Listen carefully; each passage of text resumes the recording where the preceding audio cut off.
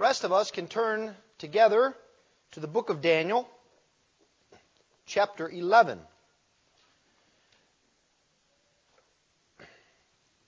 As you can no doubt see, if you turn the page, chapter 11 of Daniel is perhaps the longest chapter in the book. It's quite a lengthy chapter. So what I would like to do is begin by reading the first 9 verses, and then we'll pick up the text as we go through it. If you'd please give attention to the reading of God's Word. It is authoritative. It is sufficient. It is inerrant. Daniel chapter 11. Verse 2. And now I will show you the truth. Behold, 3 more kings shall arise in Persia, and a 4th shall be far richer than all of them.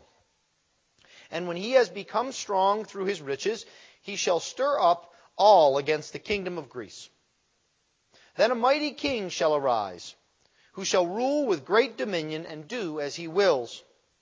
And as soon as he is arisen, his kingdom shall be broken and divided toward the 4 winds of heaven, but not to his posterity, nor according to the authority with which he ruled. For his kingdom shall be plucked up and go to others besides these. Then the king of the south shall be strong, but one of his princes shall be stronger than he, and shall rule, and his authority shall be a great authority. After some years they shall make an alliance, and the daughter of the king of the south shall come to the king of the north to make an agreement. But she shall not retain the strength of her arm, and he and his arm shall not endure. But she shall be given up, and her attendants, he who fathered her, and he who supported her in those times. And from a branch from her, root shall arise in his place. He shall come against the army, and enter the fortress of the king of the north. And he shall deal with them, and shall prevail. He shall also carry off to Egypt their gods, with their metal images, and their precious vessels of silver and gold. And for some years he shall refrain from attacking the king of the north. Then the latter shall come into the realm of the king of the south, but shall return to his own land. Thus far the reading of God's Word. Let's pray. Heavenly Father, Lord, we ask this morning that you would show us your truth, that you would show us your magnificence, your sovereignty, and your love for your people. We ask all of this, O Lord, in the matchless name of the Lord Jesus Christ. Amen. Well, have you heard the phrase, out of the frying pan into the fire? That's a bit like where we are this morning in Daniel. You may recall that I said that there was a famous comment about the end of Daniel 9, that it was a virtual swamp of exegesis. Well, Daniel 11 has been described by a great Lutheran commentator in this fashion. We do not see how it could possibly be used for a sermon or sermons. Inspiring great confidence in the preacher. And if you have looked through this passage at any time in your life, you see how long of a passage it is, how much incredible detail there is. You may have wondered, why would there be so much detail of history? As a matter of fact, the fact that there is so much detail has convinced critical scholars, those who don't believe that the Bible is the Word of God, that Daniel had to be written in about 150 BC, and that Daniel didn't write it. Because, of course, there's no way Daniel could write this much that could come true 200, 300, 400 years later. Well, everyone knows that's impossible, right? But what's impossible with man is possible with God. And that's part of the reason we have this text before us this morning, to show us the power and wisdom of God. But there is more than this. God is doing more than just merely showing us that He knows and is in control of the future. He is also desiring to teach His people, to comfort them. And so even as we look back thousands of years upon this text, we can be blessed by it in God's purpose. And so what we are going to look at here is how history is dealt with in the Bible, specifically here in Daniel chapter 11. The first thing that we will see is a glimpse of history. We'll go down through the ages and see how Daniel 11 relates to history. And it will be a whirlwind tour, but we will see it. Secondly, and I think more importantly, we will see lessons we can learn from history. So we won't just simply look at history, we will attempt to learn lessons from God's history. And then finally, we will see the culmination of history at the end of this chapter, and what God is building up throughout this entire chapter to tell us. A glimpse of history, lessons from history, and then, of course, the culmination of history. Let's begin then by looking at a glimpse of history. First, we get a bit of a preview of what is happening historically. And I want us to think about a few parameters. The first thing is that as we view this portion of Daniel, which is a prophecy, we need to get out of our minds that prophecy is just history told beforehand. That's actually the least of it. Really, in reality, prophecy is God's interpretation of history. He says it beforehand, but He lets us know what He thinks is important, what He wants us to focus upon. And so not every detail is listed. It's what God wants us to look at. And so we see again, for example, Alexander the Great, who needs a new press agent. Because in this long chapter, he receives but 2 to 3 verses. As far as God's concerned, he's not really Alexander the Great. He's more like Alex the Small. He's not really that important in God's view of history. And today, this is important to have God's view of history, especially because we are constantly bombarded by news, aren't we? We turn on the television, and news is there. We turn on the radio, and news is there. We turn on the internet, and news is there. And over again, we are bombarded with images. Images that make it seem like what is happening right here and now is so monumentally important that nothing else can be of any concern. This can happen with the ridiculous. Like when something happens to the latest movie star. And every channel that you watch, every newspaper you open, is about this movie star. What clothes they wore, or how they were sick, or why they didn't take this movie, or what's happening in their marriage. We can also even see it with more substantive events. Those of you that are old enough to remember other wars beyond the Iraq War know what this is like. The coverage in Vietnam, but even more so the coverage in Korea. Or what about the coverage of World War II? You couldn't get an update of the latest casualty lists. You had to wait a week or a month for a newsreel to come in and be shipped. Nowadays, I turned on my computer and I was already told when the first casualty in the offensive that happened yesterday in Afghanistan occurred. And so these constant images are bombarding us, and it is very difficult to figure out what is really important, because it seems like we're told that everything is important all the time. So this is the context, a preview of what we see in history.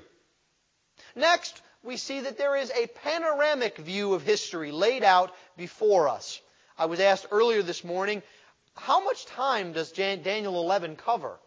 I said, well, it's probably 200-300 years, maybe. That's a very long time, longer than the history of our nation. And it begins here in verse 2. We're told that 3 more kings shall arise in Persia, and a 4th shall be far richer than all of them. And the nature of this chapter is such that the details allow us to fill in the gaps. Who are these 3 kings? Well, I can tell you that their names are Cambyses, Smerdis, and Darius the Great. And then I can tell you that the 4th king that arose was Xerxes. And you know Xerxes. He's also given the name Ahasuerus, and he's a husband of Esther.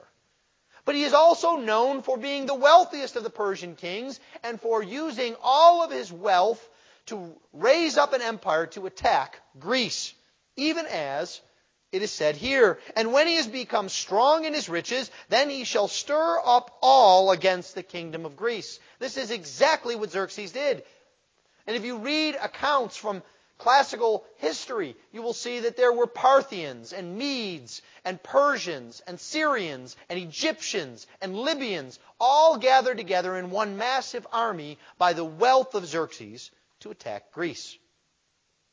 If you're a student of history, then you also know in 480 BC, Xerxes and his army and his navy were defeated at the Battle of Salamis. It is called the battle that saved Western civilization. And from that point on, the Persian Empire began decline. Its decline was so certain and so swift that we don't even deal with other kings, because in verse 5, then another king comes onto the scene, a mighty king. We might even say in the Hebrew, a warrior king, a strong king. And this king shall arise, who shall rule with great dominion and do as he wills. And as soon as he is arisen, his kingdom shall be broken and divided. And this is, of course, Alexander the Great, who was known for his physical strength, who was known for the fact that he personally led every cavalry charge in his battles. And he was a great king. And he did, it seemed, whatever he wanted to do, conquered wherever he would go. His only regret, his only defeat was that there were no worlds left to conquer before he died. And then he did indeed die, and his kingdom was divided into 4 pieces. His posterity, his 2 sons were murdered. His wife was murdered. His mother was murdered. And his kingdom was divided amongst 4 generals, and it no longer became the same empire as it was when he was in control. These 4 kings of various parts of the empire, in Syria and Babylon, the Seleucids, in Egypt, Ptolemy, in Asia Minor, Antigonus, and in Greece, Cassander, struggled a bit. And after a very short period of time, there remained really but 2 main powers from Greece. That is, the king of the south, or Egypt, Ptolemy, and the king of the north, or Syria and Babylon, the Seleucids. Now, what you need to know is that in this dizzying amount of details, it's very difficult to follow who is who, partly because the history is difficult to follow. Every single king of Egypt is called Ptolemy. So we have Ptolemy the first, and the second, and the third, and the fourth, and the fifth, and the sixth. They're a little bit more into variety in Asia and in Babylon. They sort of switch between Seleucus and Antiochus. And so you have Seleucus the second, and then Antiochus the second, and then Seleucus the third, and Antiochus the third. But in the main, these dynasties hold together and pursue the same policies. It's one of the reasons why Daniel can speak about them as the king of the north and the king of the south. Now, just to give you a flavor of the scope of how Daniel predicts history, let me give you just 2 or 3 minutes with the details from the text and telling you how that matches up with the details of history. Kids, there'll be a quiz later. So mark down your verses. We see here in verse 5, the king of the south shall be strong, but one of his princes shall be stronger than he, and shall rule, and his authority shall be a great authority. Seleucus, king of Babylon and Asia Minor, Syria, was thrown off the throne, and he fled to, can you guess where? Egypt, to the king of the south. And he became a prince or a ruler under the first Ptolemy, until such a time as Ptolemy placed him back on his throne, and he went out as a prince and founded an empire that was about 3 to 4 times the size of Ptolemy's Egypt. And then in verse 6 we see, after some years they shall make an alliance, and the daughter of the king of the south shall come to the king of the north to make an agreement. But she shall not retain the strength of her arm. You see, like often happens, these 2 kingdoms have decided that they would perhaps be more powerful if they were united. And the easy way to unite a kingdom is through marriage. You marry a husband and a wife, one from each kingdom, and then the son rules both. And so King Ptolemy decided this was his way to bring Syria and Babylon under his control. And he sent his daughter, Bernice, Berenice, to go up and marry the king of Syria. There was only one slight problem. The king already had a wife, and she wasn't too pleased with this arrangement. And she responded by poisoning Berenice and by poisoning their young son, by taking their strength away, and by putting her family back on the throne, exactly as is described here. And what would happen in a situation like that? Well, Berenice's father dies, and her brother, the king's son, comes to the throne, one who is from her roots. And you can imagine what he thinks about this whole situation. Murder my sister, will you? I'll raise an army. And that's exactly what he does. He shall come against the army and against the fortress of the king of the north, and he shall deal with them and shall prevail. And that is exactly what he did. He avenged his sister and attacked and conquered portions of the king of the north.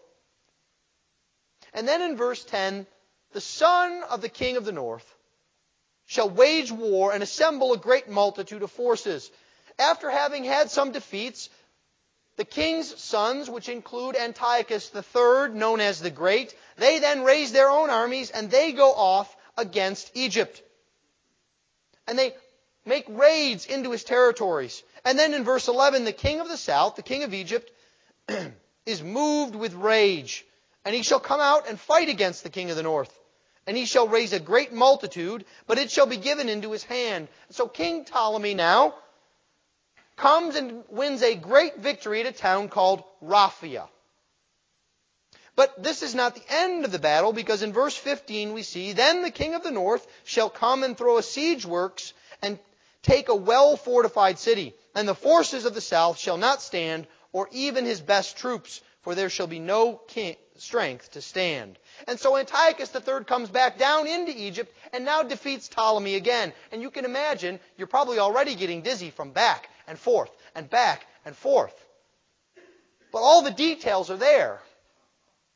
We'll talk about the back and the forth in a minute. And then Antiochus III decides that he'll do the old Ptolemy marriage trick. Look at verse 17. He shall set his face to come with the strength of his whole kingdom, and he shall bring the terms of an agreement and perform them. He shall give him the daughter of women to destroy the kingdom, but it shall not stand or be to his advantage. And so Antiochus III sends his daughter down to marry the Egyptian king. But again, there's a problem here. When push comes to shove, she likes her husband more than her father. And she sides with her husband and her son, who is to rule Egypt. And she doesn't carry forward the intrigue. And so again, almost like two animals circling, waiting to see who the first will attack, these kingdoms operate. In verse 18, afterwards he shall turn his face to the coastlands and shall capture many of them. But a commander shall put an end to his insolence. He goes to the coastlands of Greece and Turkey and Asia Minor, and he attacks them. And someone is in his way. It is a leader, a Roman commander. And the history here is so accurate that the title of the Roman general is commander. Not the normal title of consul. Not the normal title of prefect. He is called a legate, a commander. That's how accurate this history is. And then we see in verse 20 that this one shall arise in his place and shall send an exactor of tribute for the glory of his kingdom. And this happens. The king of the north is short on cash because he's been defeated by Rome, and so he taxes everyone as much as he possibly can. This is exactly what happens. This is a panoramic view of history spanning about 200 years. And we come in verse 21 to, in his place shall arise a corruptible person. A contemptible person to whom royal majesty has not been given. And this is a man we have met before. It is Antiochus IV. And he is not next in line to the throne, but he sneaks his way on. He jumps ahead of his nephew. He uses intrigue even though royal majesty was not to be given to him.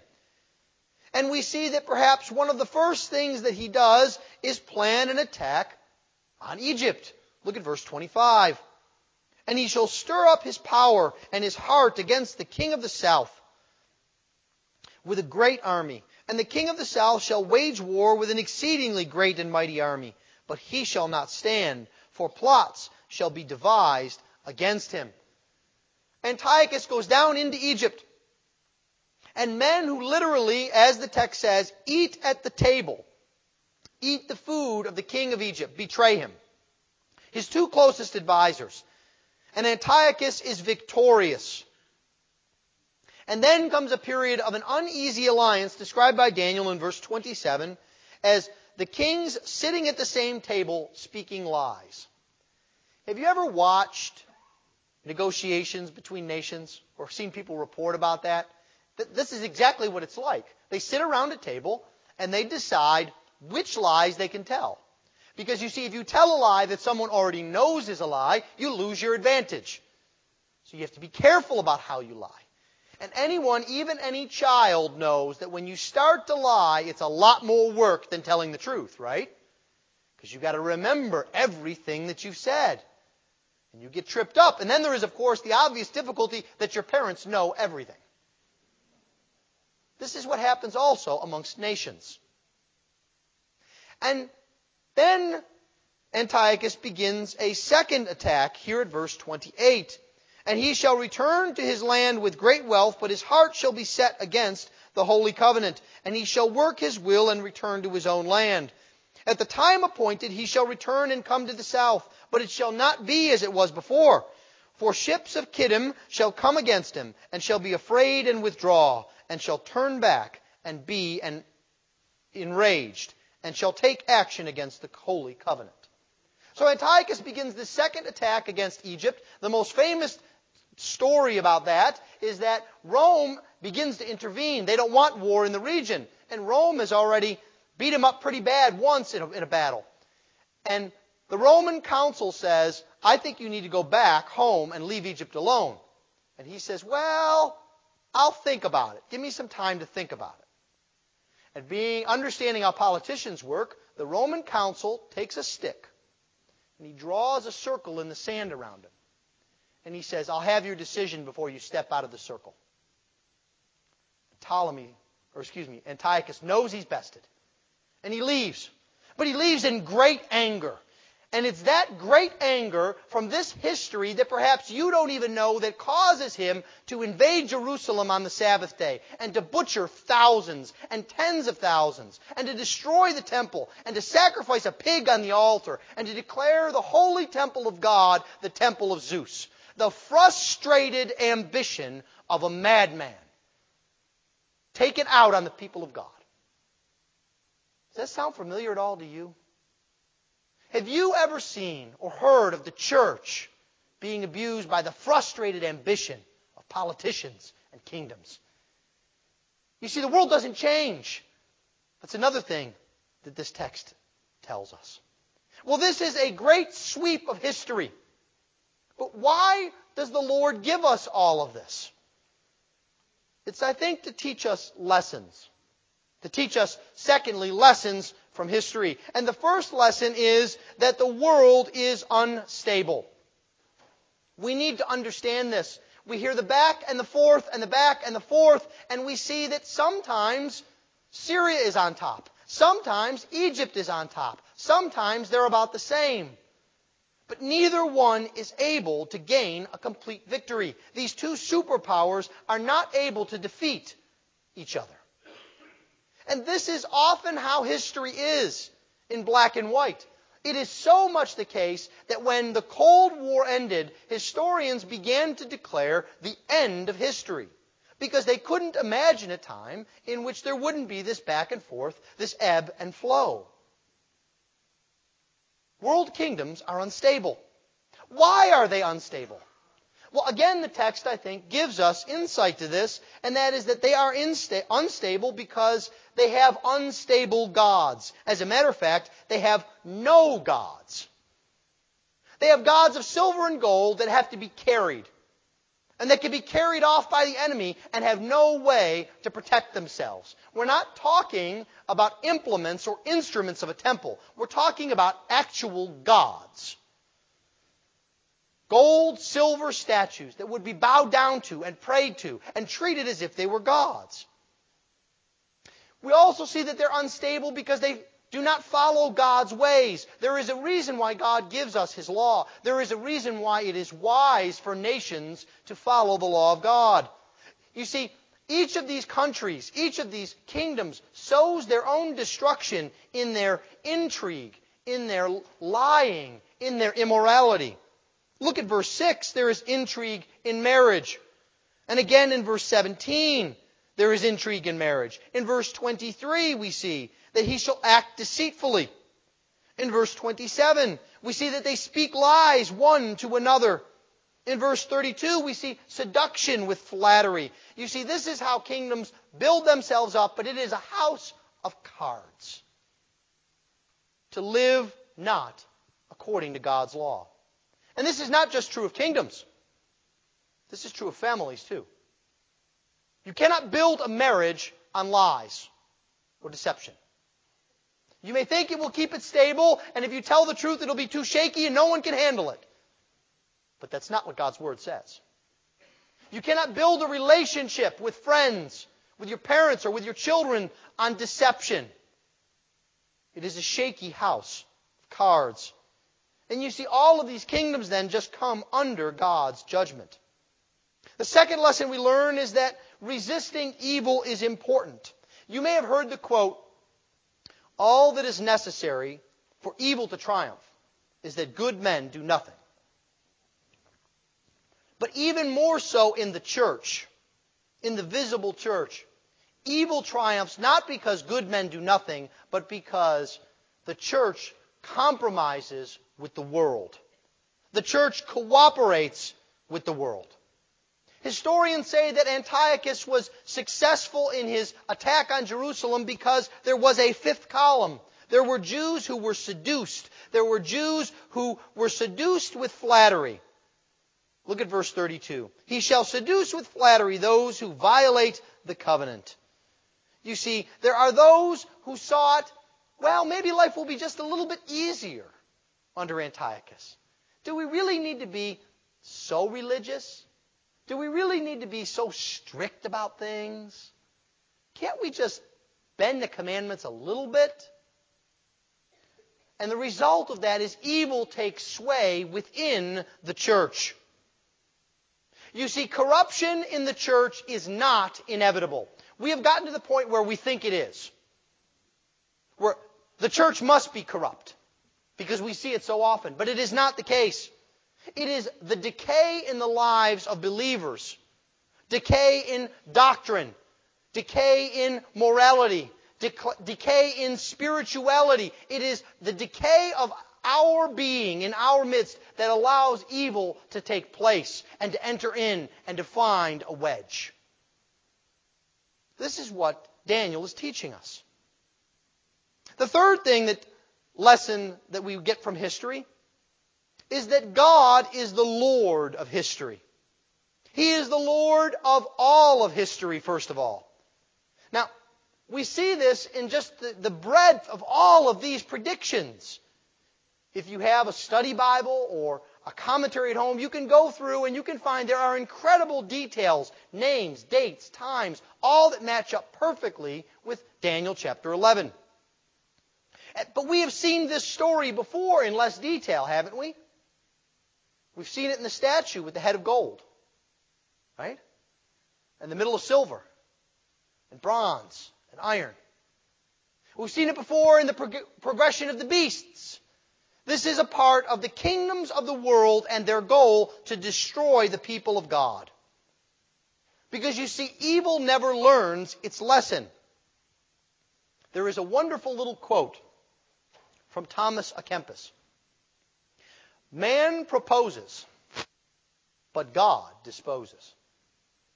You see, the kingdoms of the earth think that they are in control and think that they can attack and defeat the people of God. But it is God who is the Lord of history. Even in the midst of all of this history, I want you to look for one little word. But it's significant. It's a word that oftentimes we don't like to hear, especially when we want something to go our way. It's the word But. Look down here with me if you would. We'll just scan. In verse 6, but she shall not retain the strength of her arm. In verse 7, but. In verse 9, but.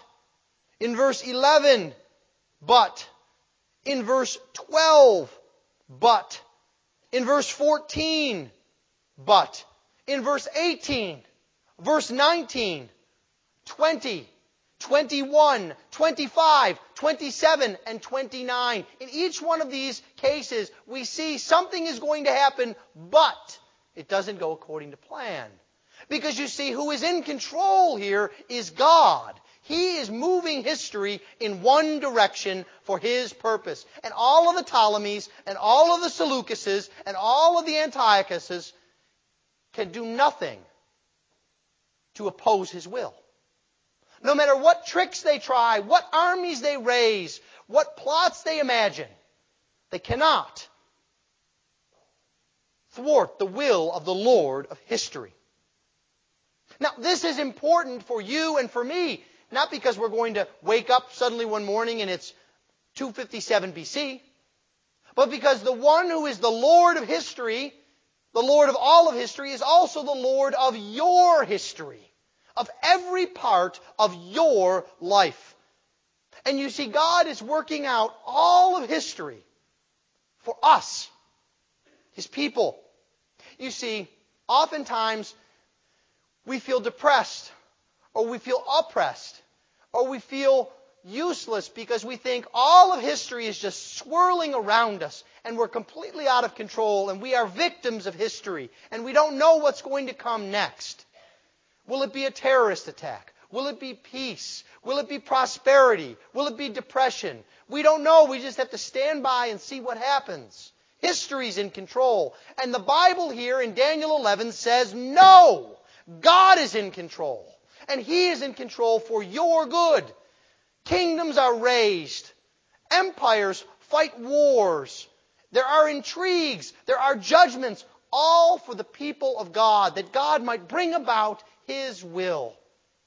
You see, in the scheme of the universe, Alexander the Great is completely unimportant. He is Alex the Small. But you, Christian, are of monumental importance. You are the apple of God's eye. You are His child. He does all of history for you. To gather together to Himself a people, that we might worship a risen Savior, and that He might be glorified when all of history is done. This is the purpose and meaning of the world. It is found in God's purpose for His people. Lastly, after having seen the glimpse of history and thinking about the lessons that we can learn from history, we can see now the culmination of history.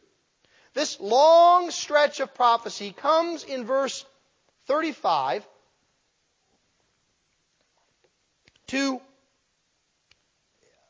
verse 36, to a different sphere.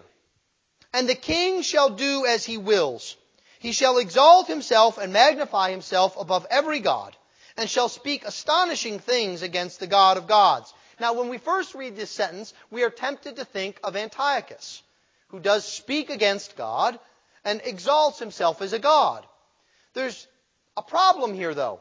He doesn't exactly do as he wills. One Roman consul, with no army behind him, just the threat of an army, can draw a circle in the sand and make him do tap dancing. Antiochus really doesn't get to do what he wills. And he may say he's a god, but he doesn't get to exalt himself above all of the gods in the region. And then as we go forward and we see he shall prosper till the indignation is accomplished.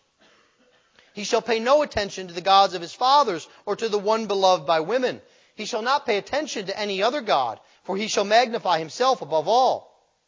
He shall honor the God of fortresses instead of these. A God whom his father did not know he shall honor with gold and silver, with precious stones and costly gifts. He shall deal with the strongest fortresses with the help of a foreign god. Those who acknowledge him he shall load with honor. He shall make them rulers over many and shall divide the land for a price. You see, the problem is if we take this as Antiochus, these things don't come true. It's like Daniel's on a hitting streak. He's batting 1,000, and then over here, now he's hitting about 100. What's going on? And those who think that the Bible is not true will point at this and say, well, you see, this was written about 150 BC. And when they knew all the history, they could write the prophecy. But when they had to actually predict things, look at what happens. Because you know, and everybody knows, nobody can predict the future, right? Wrong. You see, what's happening here is there is a shift from type to antitype. It's like the shift from Joseph to Jesus. Or from David to Jesus. Or from Moses as a type of Christ to Jesus. Here we have the type of the Antichrist in Antiochus. The culmination in the Old Testament of the type of the Antichrist. But now here in verse 36, we see Antichrist. We see the culmination of all of history. The one who really does as he wills. Who exalts himself and magnifies himself. And what we see here is Antichrist can be described in certain ways. This is what we see. We see first he is marked by complete autonomy. He will rule himself. He will tell everyone what to do. No one will have any authority over him. Not his father's gods, not other gods. No, he is in complete control. He wants complete autonomy. And that quickly moves then into hostility with God. Look at verse 36. He shall speak astonishing things. We might even say blasphemous things against the God of gods. You see, this is the logical end of autonomy. When we seek to put ourselves up as God, then we must attack God because we must be secure. That's what Antichrist will do. He will attack God because he wishes to be God. But you see, we must be careful too.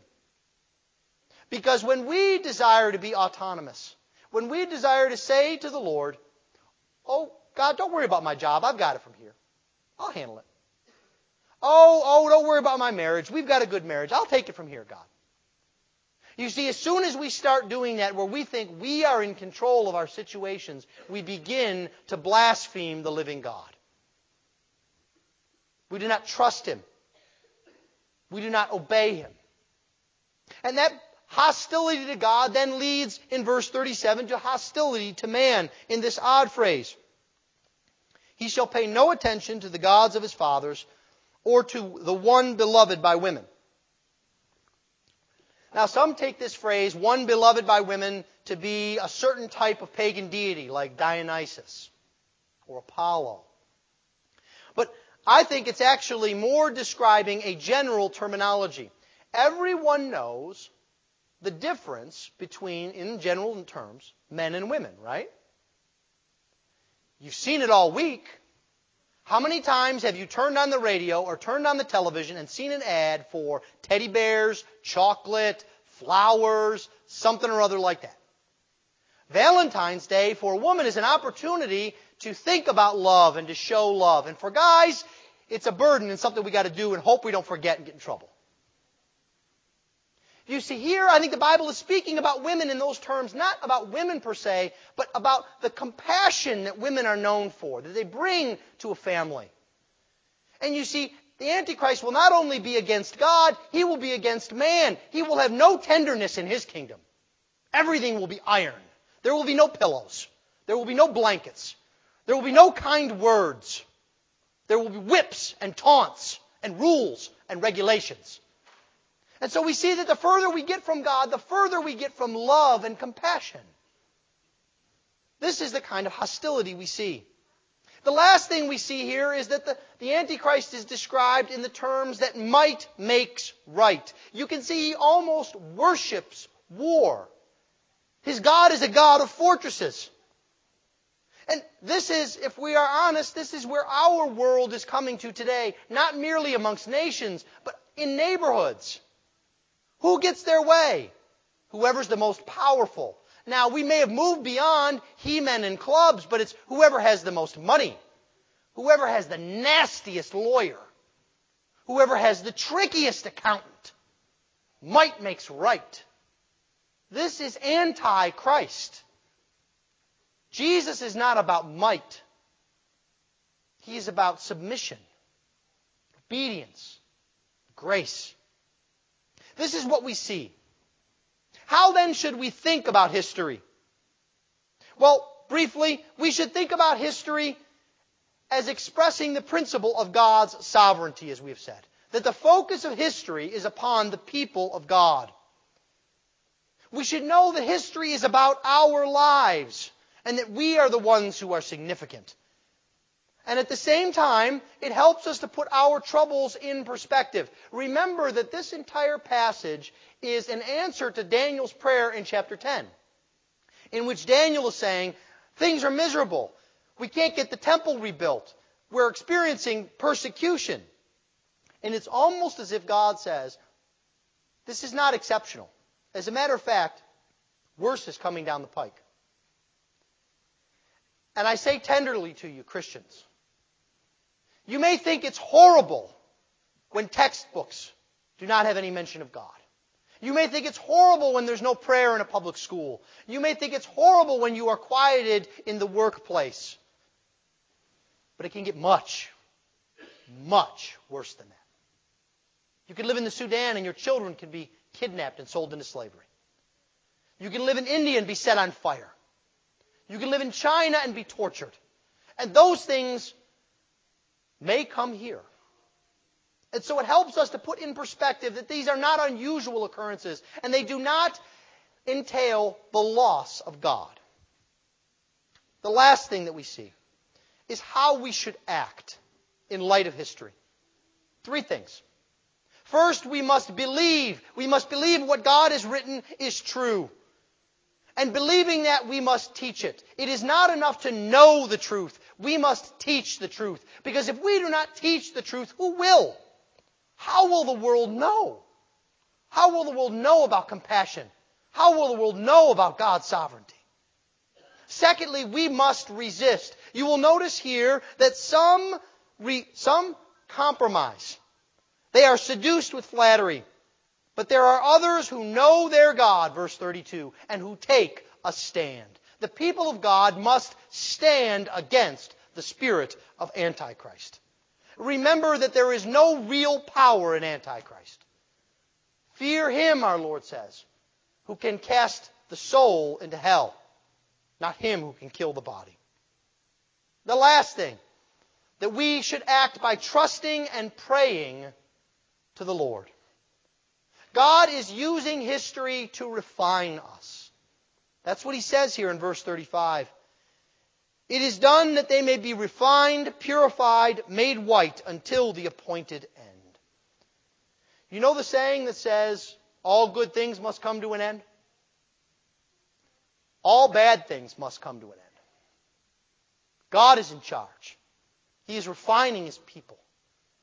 And he is bringing them to glory. This is the entire meaning of history.